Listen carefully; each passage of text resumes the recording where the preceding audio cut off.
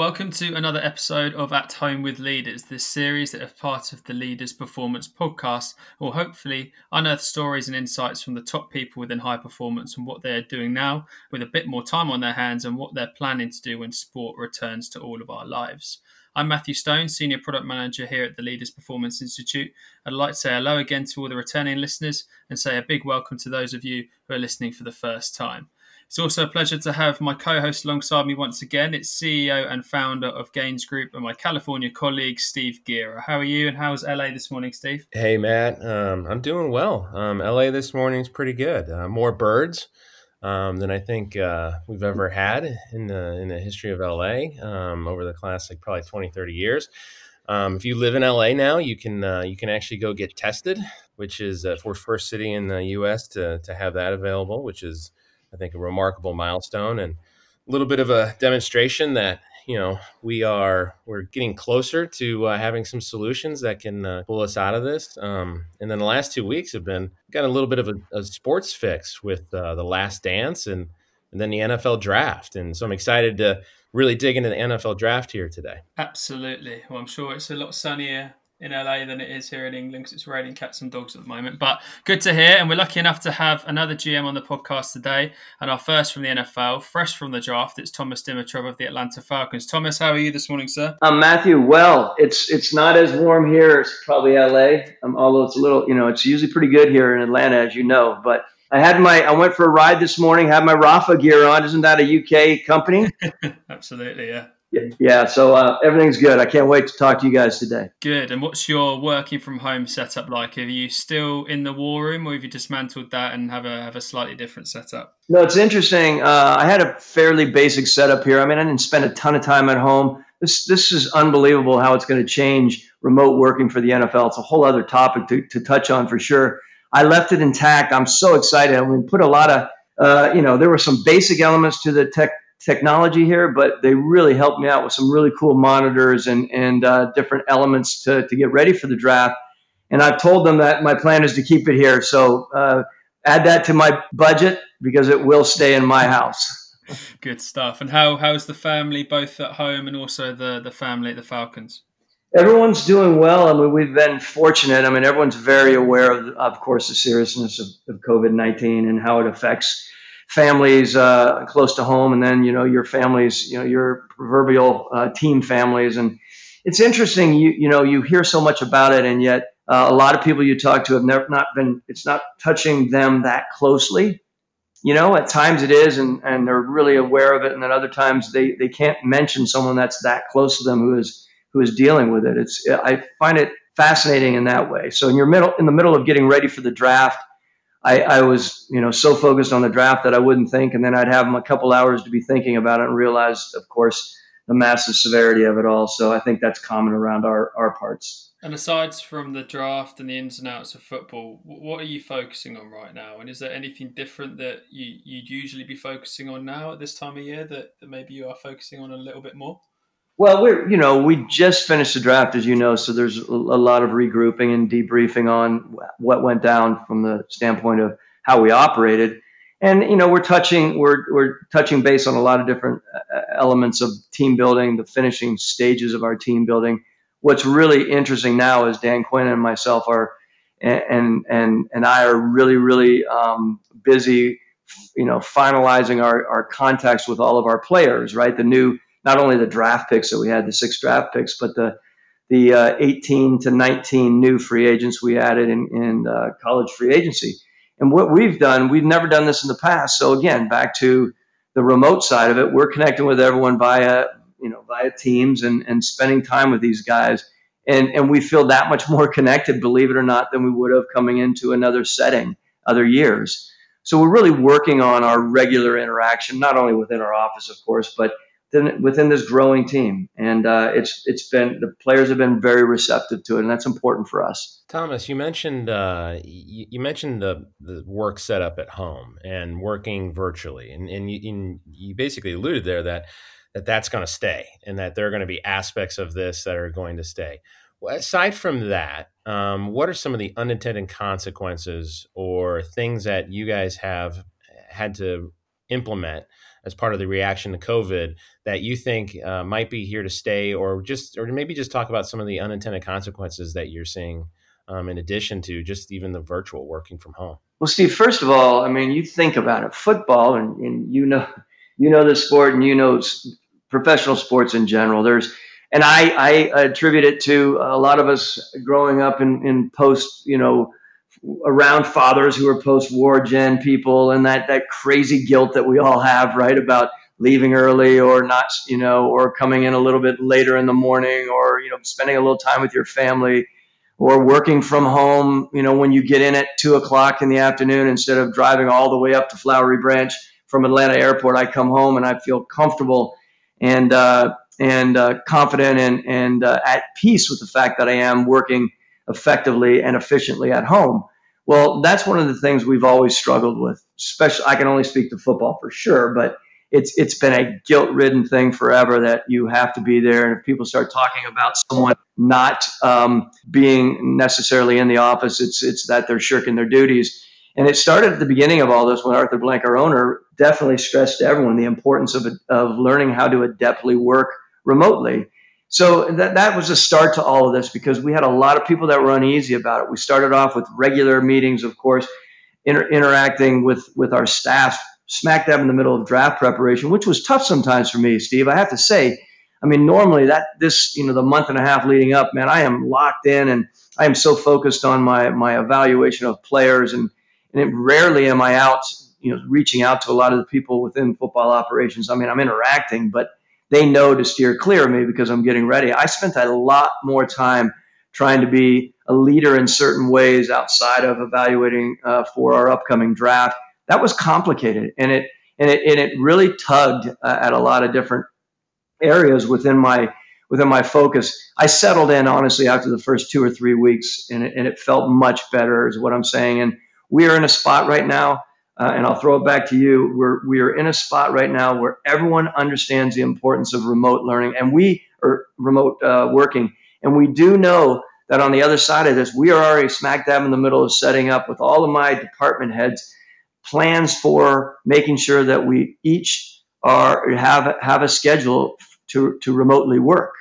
And we are gonna I hate to say force, but we are gonna semi-mandate, I guess you could say, that people do take that time, and they don't just say, okay, yeah, but I'm fine, I want to work here for another 3 hours tonight, and it's 11:00 and they're still in our offices. We're going to do a really good job, I believe, with that, and making sure that they understand, from Dan Quinn, our head coach, and myself, that we are very, very positive and bullish on the fact that they need to get home, they need to be around their families some, and get comfortable working from home. Thomas, that's really great. I want to follow up on two things there. First, you touched on something that I felt for a long time. When I was in the NFL, the Colts won a Super Bowl, and I felt like part of the reason why, like when I talked to their coaches, like Tony Dungy enabled them and gave them so much more space to actually get out of the office and go home, do things like be with your family. And I felt like their coaching staff at times had a competitive advantage compared to others who were maybe at their desks all the time, just guarding their desks, because the work culture in the NFL sometimes gets to the point where you just work hard for the sake of working hard. And so do you think that this may actually cause teams to, like you said, allow their coaches and allow their staff to go home and actually have a little bit more balance in their life? And will that balance end up creating basically a new cadre of teams who potentially have a competitive advantage? The ones who embrace that can get a competitive advantage in a short period? Oh, Steve, you hit the nail on the head there. And it's really exciting to me.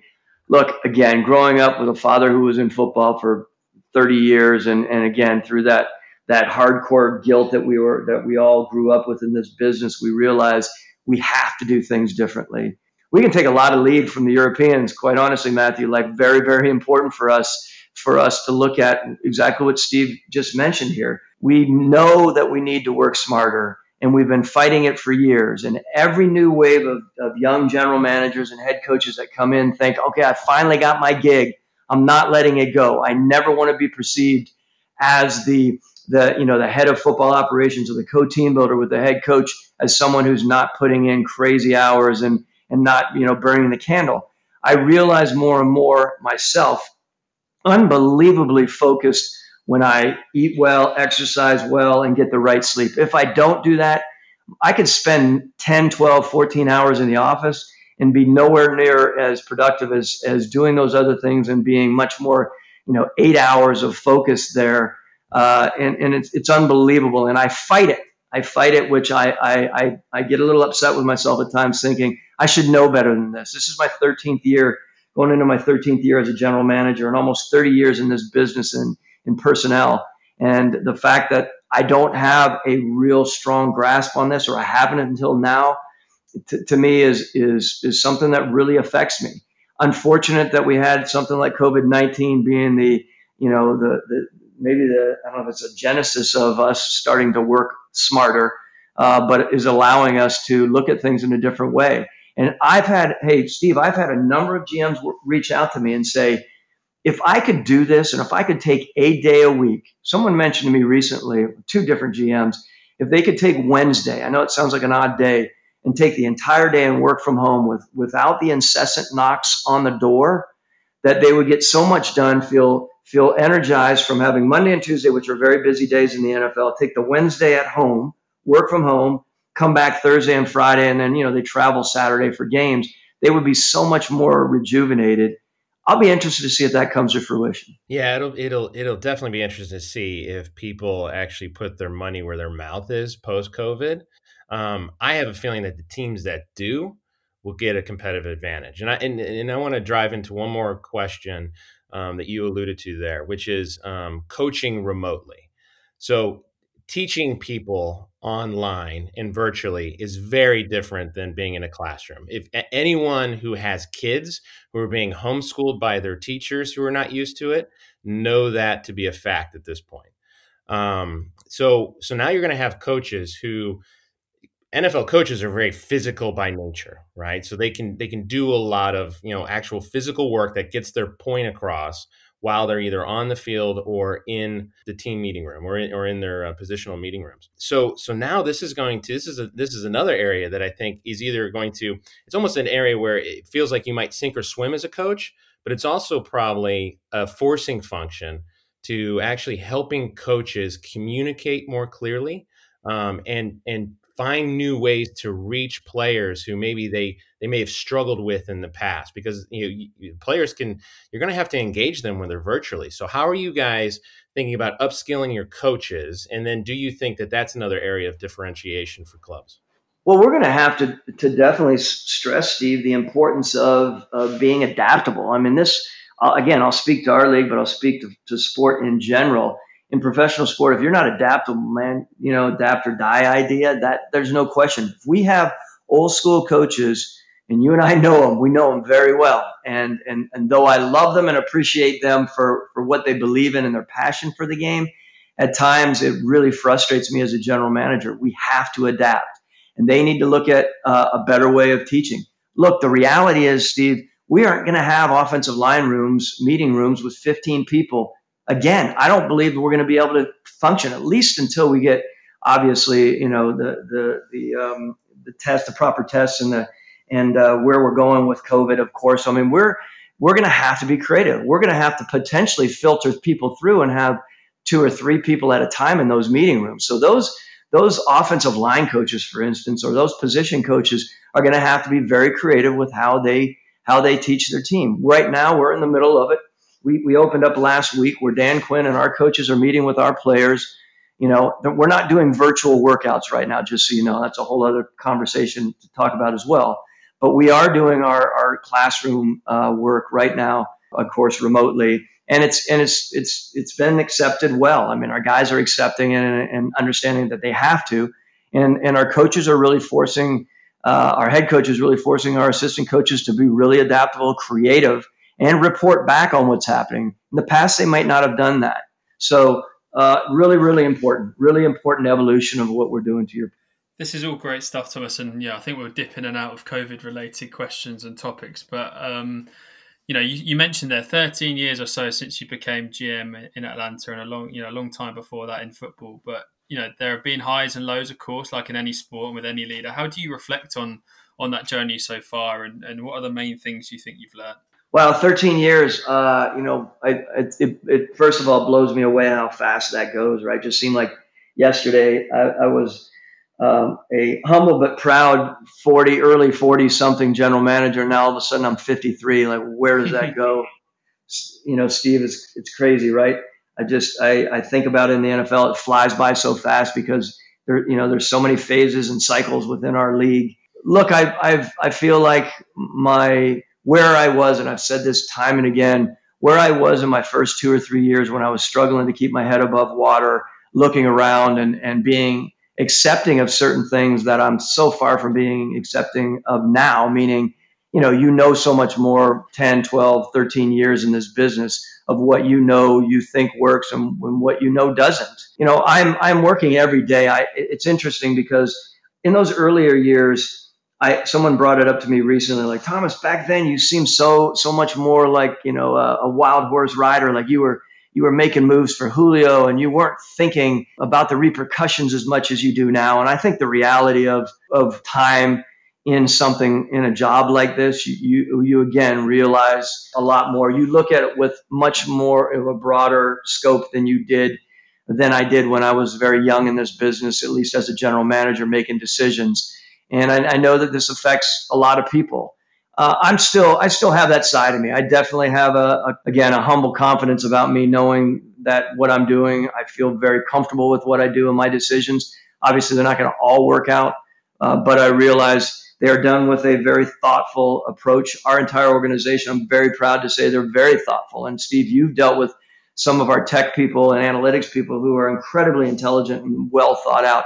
I believe in general, our team, I believe our head coach and our owner are so well thought out and thoughtful in our approach that I continue to learn. I actually, just so you guys know, I'm working with I have 3 different coaches that I'm working with right now. That idea of having a board of your own board of directors, something that I've thought about over the years and continue to build. And having an opportunity right now to work with Jeff Eggers from the McChrystal Group has been really good for me, along with Jeff Mitchell from within our own corporate world, and Dean Stamoulis, who you might know, Steve, who is with Russell Reynolds, who spends a lot of time with me as well. So I'm working with different people, always looking to learn and get better, because I still believe I have so much more to learn in this after 13 years. It's refreshing to hear that as hear a leader who wants to learn all the time. I was looking back through some notes of conversations we've had in the past at P8s, and words like adaptability, alignment, trust, humility, accountability all came up. And I know from talking to you in the past how big culture is for you and how important it is. Where for you does that stem from? Those sorts of words being embedded in your culture, and how has that evolved, I guess, over the time that you've been in Atlanta? Well, I've said this before. Definitely from my father, who was a longtime coach and personnel man, growing up in a football household from the day I was born, being around the sport, being, knowing what it was ultimately to be about the team. I remember my dad saying, like, don't be one of those, young know-it-all guys that pulls at the fabric of the team. Even when I was playing, to when I first started working and scouting, and then, he didn't get the chance to see me. Now, I passed away in '96. See what I'm doing now, but so I was growing up in that. It wasn't until I got to working with Coach Belichick and the Patriots that I realized that was more than just a sort of a philosophy, that it could come to fruition by a lot of the hard work and the focus on team and essentialism, basically, and non-entitlement, and what I've mentioned before, indisputable role understanding in New England. So I realized that I've taken a lot of that. There are certain things from Bill and the approach there in New England that aren't me personally, that I never brought to Atlanta, but I learned so much there, and I continue to learn the importance of adhering to a lot of the words that you had mentioned earlier. Dan Quinn and I, our head coach here in Atlanta, we have an amazing relationship, and we've weathered a really interesting storm this past year, which we could get into as well.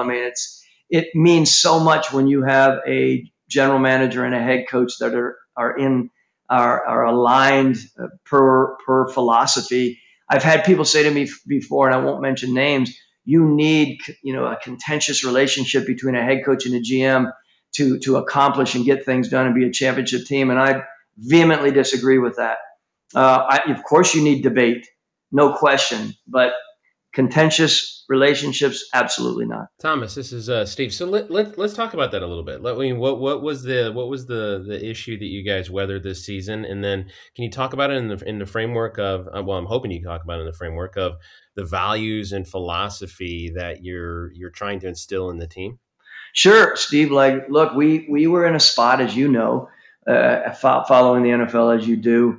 We started off 1-7. We came into a year that was following a really difficult year that was laden with injuries, but no one wants to hear about that, right? So there was no excuses. We needed to come back this past season and really improve. Arthur Blank is a really driven man. He's a great owner to work for, and he's got incredibly high expectations like I do and like Dan does. So we had very high expectations this year. Started off at 1-7. We were really back on the ropes. And by the way, this is my opportunity to say, watching Dan Quinn and what he did during that time. So leading up, Dan's a very upbeat, positive, passionate person, and he is about glass half full, of course. What he believes, he lives. And we'd be watching fight videos, on Fridays about people on the ropes leading up to that. And I thought, let's see. I would sit at the back of the meeting room, and I would watch how Dan handled his team, as the season went on, and it got really, really tough. It was quite amazing. And I don't usually throw around superlatives, but having a lot of the assistant coaches who have been around this game for 20 and 30 years say to me, I've never seen a head coach pull that off during a really tough time when it could have gone downhill fast. Those players believed in him, and everything that we watched on all those old time fights where guys were on the ropes, getting the crap kicked out of them, they came back. That's what he lived, and so he won the team over for sure during that time, and it's why he kept his job, and we ultimately kept our job here this year after a really, really tough season. We had an opportunity during that time, Steve, to obviously question a lot of what we were doing. Were we appropriately critical during those weeks and months during that part of the season? Of course, we didn't abort the mission on our general philosophies, but we took certain things, and Dan, to his credit, took decisions that he made and adjusted them, i.e. moving, Raheem Morris over from being an offensive coach to being the D coordinator, to himself backing away from some of his responsibilities, trying to be, the D coordinator as well as trying to be the defensive end coach. Watching Dan, it was really impressive to see how he put his ego aside and said, I'm going to do what's best for this football team and what is essential for this football team. And, beyond admirable, and gained a ton of respect for Dan during that whole really difficult time. So it sounds like they're some of the key values and traits that were adaptability, which you mentioned earlier, and then also selfishness, which I know you talk a lot about. Let's shift to players. How do you go about trying to observe or trying to test whether or not a player who you're getting ready to draft or sign in free agency has the adaptability or the selfishness that you want them to exhibit there on the Falcons? Well, I mean, it's a very good point because right now, as I said at the beginning of our general conversation before we even kicked off, the importance coming into this season after the season we had, though we recovered again with the sort of the I like to call them like the throbbing words that are on the screen, sort of throbbing there, like discipline, accountability, consistency, production, passion, all those things we knew were really important to bring into this organization. Interestingly enough, we pinpointed some elements of selfishness, general selfishness on the team that needed to be addressed. And, some of the people are still on our team that we've obviously approached. And, Dan does such a great job of approaching issues and mixes so well with the players that he can have really tough conversations, as can our assistant coaches. That's part of being accountable, not only for the players, but for the coaches to press. That as being a coach and an assistant coach, it's vital that you're pressing your position group. So I guess what I'm saying in the end there is players. We did a lot of research on them, not only in our own research. We do research, of course, with our own our psychological testing. We have probably 3 different psych tests going that we work with. We do work with Dean Stamoulis, again, from Russell Reynolds. We have our own interviews and our own assessments that we go through. So it's a real deep dive. And again, this year, probably more than any other year, we were very particular. We weren't looking at coming up short on the field. Of course, talent was incredibly important for this, but we wanted to make sure that we stepped back a little bit and realized one of the things I did learn in New England. Bill Belichick and Scott Pioli used to always say to me, you can win with good and very good players. You do not have to have the elite player who is tugging at the fabric of the team just because they're the elite player. You know what I'm saying? And you know it well, Steve, I'm sure. Get the right mix. The guys that fit into Dan's team concept is vital. Yeah, that's great. And so let's talk about this year's draft specifically on that. AJ Marlin and the guys who you ended up bringing in. How do they fit that? How do they fit your team? Not only from a talent perspective, but then also from a personality perspective. So we'll start with AJ. I mean, AJ Terrell is, he's a big, tall, 6'1.5" cornerback. For those who don't know that out in the UK as much, fast 4.3, 940. Adept football player who played around a big program, who was compared by Dabo Swinney, who is, Clemson's an unbelievable program and historic program in the college ranks in the United States, along with Alabama. And he's so highly regarded in that program. He was paralleled with Deshaun Watson, who is known for being an incredible leader, incredible person, inside out, on the field, off the field. Very dedicated, very focused, wants to be the best, has this really strong drive to learn and always get better. And that was really important for us as a cornerback, as you can imagine, at a position that sometimes cannot necessarily always possess, those traits. You usually have some incredible athletes there, and sometimes, they're maybe not as rounded all the time. That's a bad generalization, but it does happen sometimes. To have a guy like AJ Terrell, who has such a rounded element to him, was really important for us to pick in the first round. We picked him at number 16. Of course, that was right in the middle of the first round, and really excited about having him and what he stands for and what he's going to do with our team and how he's going to build both on and off the field. And Marlon Davidson, from Auburn, our interior defensive lineman that we took, another really important guy. It doesn't really matter what these people are as positions necessarily, I know for the listeners here, but he represents drive, passion, forward thinking, a swagger about him. Both these guys have a swagger about them because they've been around very good football programs, who have been held to high standards, who have been expected to have discipline, consistency, and accountability in their approach. Again, not only in training and working on their craft, but also in learning the game and getting better in all walks of life, in all elements of their life. You mentioned 2 guys there that obviously you've done a huge amount of prep on to get to know them as much as you can. How do you now look to go and onboard them into your culture? And I guess in this virtual world we're living at the moment, it's going to be more difficult. But how do you get them to realize what being a Falcon means to them now? Well, look, the onboarding element is really important for us, and we realize it more now than ever. And quite honestly, this is an opportunity to laud one of our contemporaries in Mike Ford and what he's taught me and Dan Quinn about onboarding, the importance of onboarding, not only from his, from our only working with him, but just everything that we've talked about, from putting together the right program of onboarding and making sure that we are not just skimming the top, and that we're really, really taking a deep dive into the proper approach to onboarding. And it's no longer just, here's a playbook and here's a 2-page document on what you need to know about the city of Atlanta. There are so many layers to it. And again, kudos to and thanking Mike Ford in making sure that he drilled that home to us when we were working with him on putting together a plan. That was vital for us, and it continues to be vital, because Dan takes that and he really presses his assistant coaches to be an important part of the onboarding. Not only assistant coaches, not only Dan, not only me, but our player programs people, our athletic performance people, our football technology people, to across the board. So it's deep.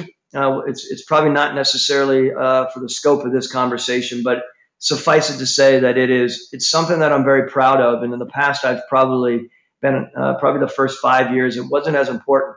The last thing I'll say about that is not only those players, the entire team, of course, but when you start looking at some of the players that you know are going to be project players, that onboarding is the kickoff to a really good game plan.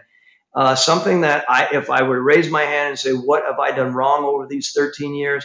There have been, I don't know, a handful, but probably 2 or 3 players that I would have had a much more, and I don't usually use this word, but a much more robust plan for. And that's important to me. And I realize it. We all learn from our mistakes, right? Those players I know that we lost along the way because we didn't have a great onboarding plan and a maintenance plan for them. That was a big part of the losses of those players in my mind. Thomas, on that, have you, when it comes to onboarding players, have they changed at all? And and not only just the onboarding process, but the entire process of like working in managing your players. Like everyone, we go to conferences all the time and people talk about, Gen Z, da da da da da. And is that true? Like, have you seen over your tenure as GM for the Falcons? Have you seen a change in what players need or want in order to assimilate into an organization better? Yes, I mean, look, Steve, respectfully, much more needy, and that does not need to be a negative word,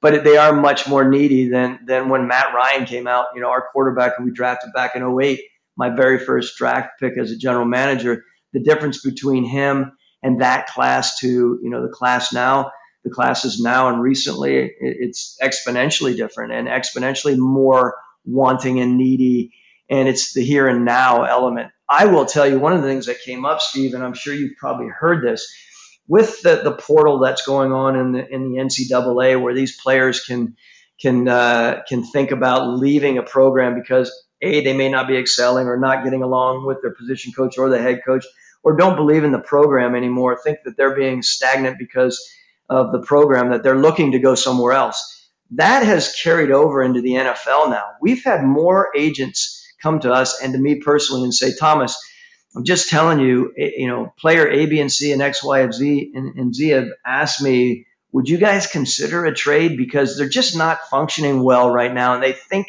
they need a change. Think about that. My God, back in the day, it was no. Well, if we ever heard that, that was like grounds for almost thinking, all right, we'll get rid of this guy. This is ridiculous. And now it's the player is perceiving it as, I need a fresh start to thrive and to make all the money that I think I'm going to make in this league. That means me going to another team. So 2 years in, can you think about trading me? There's more and more inquiries about that than there ever has been. Yeah, absolutely. No, it's so that I think one of the fascinating things, and we don't have enough time to talk about it today, but I think one of the more fascinating things is going to be, the juxtaposition of how players have been changing and how coaches have been changing and how the entire world and the context around sports has changed for the last 10 years, now hit with COVID. And what are the next 15 years going to look like? My guess is pretty radically different. Some things are going to stay the same because they always do, but I think things are going to change for some things for the good, for the better, some things for the worse, and how we handle that is going to make all the difference. And it sounds like you guys are handling it really well at the Falcons. Before we finish here today, one of the things I do want to ask you, you're an incredibly well-read guy, Thomas. People have a little bit extra time on their hands right now. So what are you reading, or do you have any recommendations for things that people should be feeding their brains over the course of the next couple of weeks? Well, I've been off the book situation for a few months here, getting ready for this draft, of course. But I know that it was brought to the attention by the leaders group at one time when I was reading the book, Essentialism, which Matthew about, of course. So I dug back into that because Essentialism, I needed to really, truly go back to, what was really important for me. And that was to look at what really strikes the chord for me. I think the McChrystal group I had mentioned earlier as well, General McChrystal, and the books that are coming out of there, the leaders books with he and Jeff Eggers writing the books, the leadership books out of the McChrystal group, to me, I find fascinating. I find just what I need right now. A mixture of a combination of a few things that, from sort of a really disciplined approach, but also an understanding of what's going on in today's world is vital for me. So yeah, I wish I could list a whole bunch of books for you, but let's just say go to the McChrystal Group, check out their library, and I think it's fascinating what we're digging into right now. And Thomas, how are you getting unplugged? You mentioned that you went for a ride. Are you still cycling a lot? How are you unplugging and getting some COVID downtime? Yeah, I said to myself when this all started that I was going to jump back into being regular on my bike, and I am getting an hour to an hour and a half in every day that we've been off, and that's consistent for me, which has been really good. I mean, literally every day, which I love. It makes, that's important. The eating side of it is really big for me as well, being at home and being able to eat properly. And believe me, my rice cooker goes every day, a couple times a day probably. So I've been really mindful about the plant-based diet. Of course, I'm still eating a little bit of fish here and there, and I will have, a little bit of dairy with the beautiful bottle of wine that I'll always crave and appreciate. But I think the biggest thing for me is feeling that, taking the time and making sure. And even before that, Steve, I'd say the importance of spending time with my family. My children split time with me and their mother, who lives about 7 miles away. So we've developed a really good routine between the two of us, and then having the kids here is vital. And I'm really trying to spend proper time with the fitness, the eating well, and my kids, because in the end, I want to come out of this, of course, God willing, like all of us do, a better person and rounded in a lot more ways. And on top of that, being able to work on mind, body, and soul is really important for me. Yeah, absolutely. So is there anything that your kids have introduced to you, like on Netflix or anything the kids have introduced to you that you're kind of getting addicted to? What? I would now that I actually am away from the draft. This is going to start. This will be my first weekend that I have them, fully. So I'm sure I will kick into that. Believe it or not, every device I go on, I find like 3 or 4 different apps, kids apps on there. I'm like, what in the world is this? And I tell them these are work apparatus or work iPads and such. And they just kind of look at me with their cute eyes, and I'm like, I can't yell at them for it. So I have a 6-year-old. Before you know it, I have stuff all over my iPads. It's hilarious. Thomas, that was a pleasure, sir. Thank you to you. Thank you to Steve. A pleasure to speak to you as always. Stay safe across the pond and send our best to Dan, Marty, Alyssa, and the rest of the team, will you? We will. We'll talk soon. And Matthew, you and I, let's grab some time as well. And just like I mentioned to Steve, please both reach out, because now I have some time. We can definitely capitalize on it. Absolutely. Yeah. Thank you, sir. Appreciate that. Thanks, gents. Always appreciate it. You guys are motivating. That's it for another At Home with Leaders episode, but you can find this podcast as well as all the others that we create on the Leaders Content Hub, as well as Spotify, Apple Podcasts, or your preferred platform. Thomas and his staff are part of the membership network, and he also spoke at our event in his fabulous home, the Mercedes-Benz Stadium last year in Atlanta. So if you want to watch that session plus access all the other great content and be part of the worldwide network like the Falcons are, then head over to leadersinsport.com/performance to learn more about the home of total high performance. As always, thank you to John Porch for pulling these podcasts together behind the scenes. You're doing a terrific job as always, chap. Until next time, stay safe and keep thinking. Speak soon.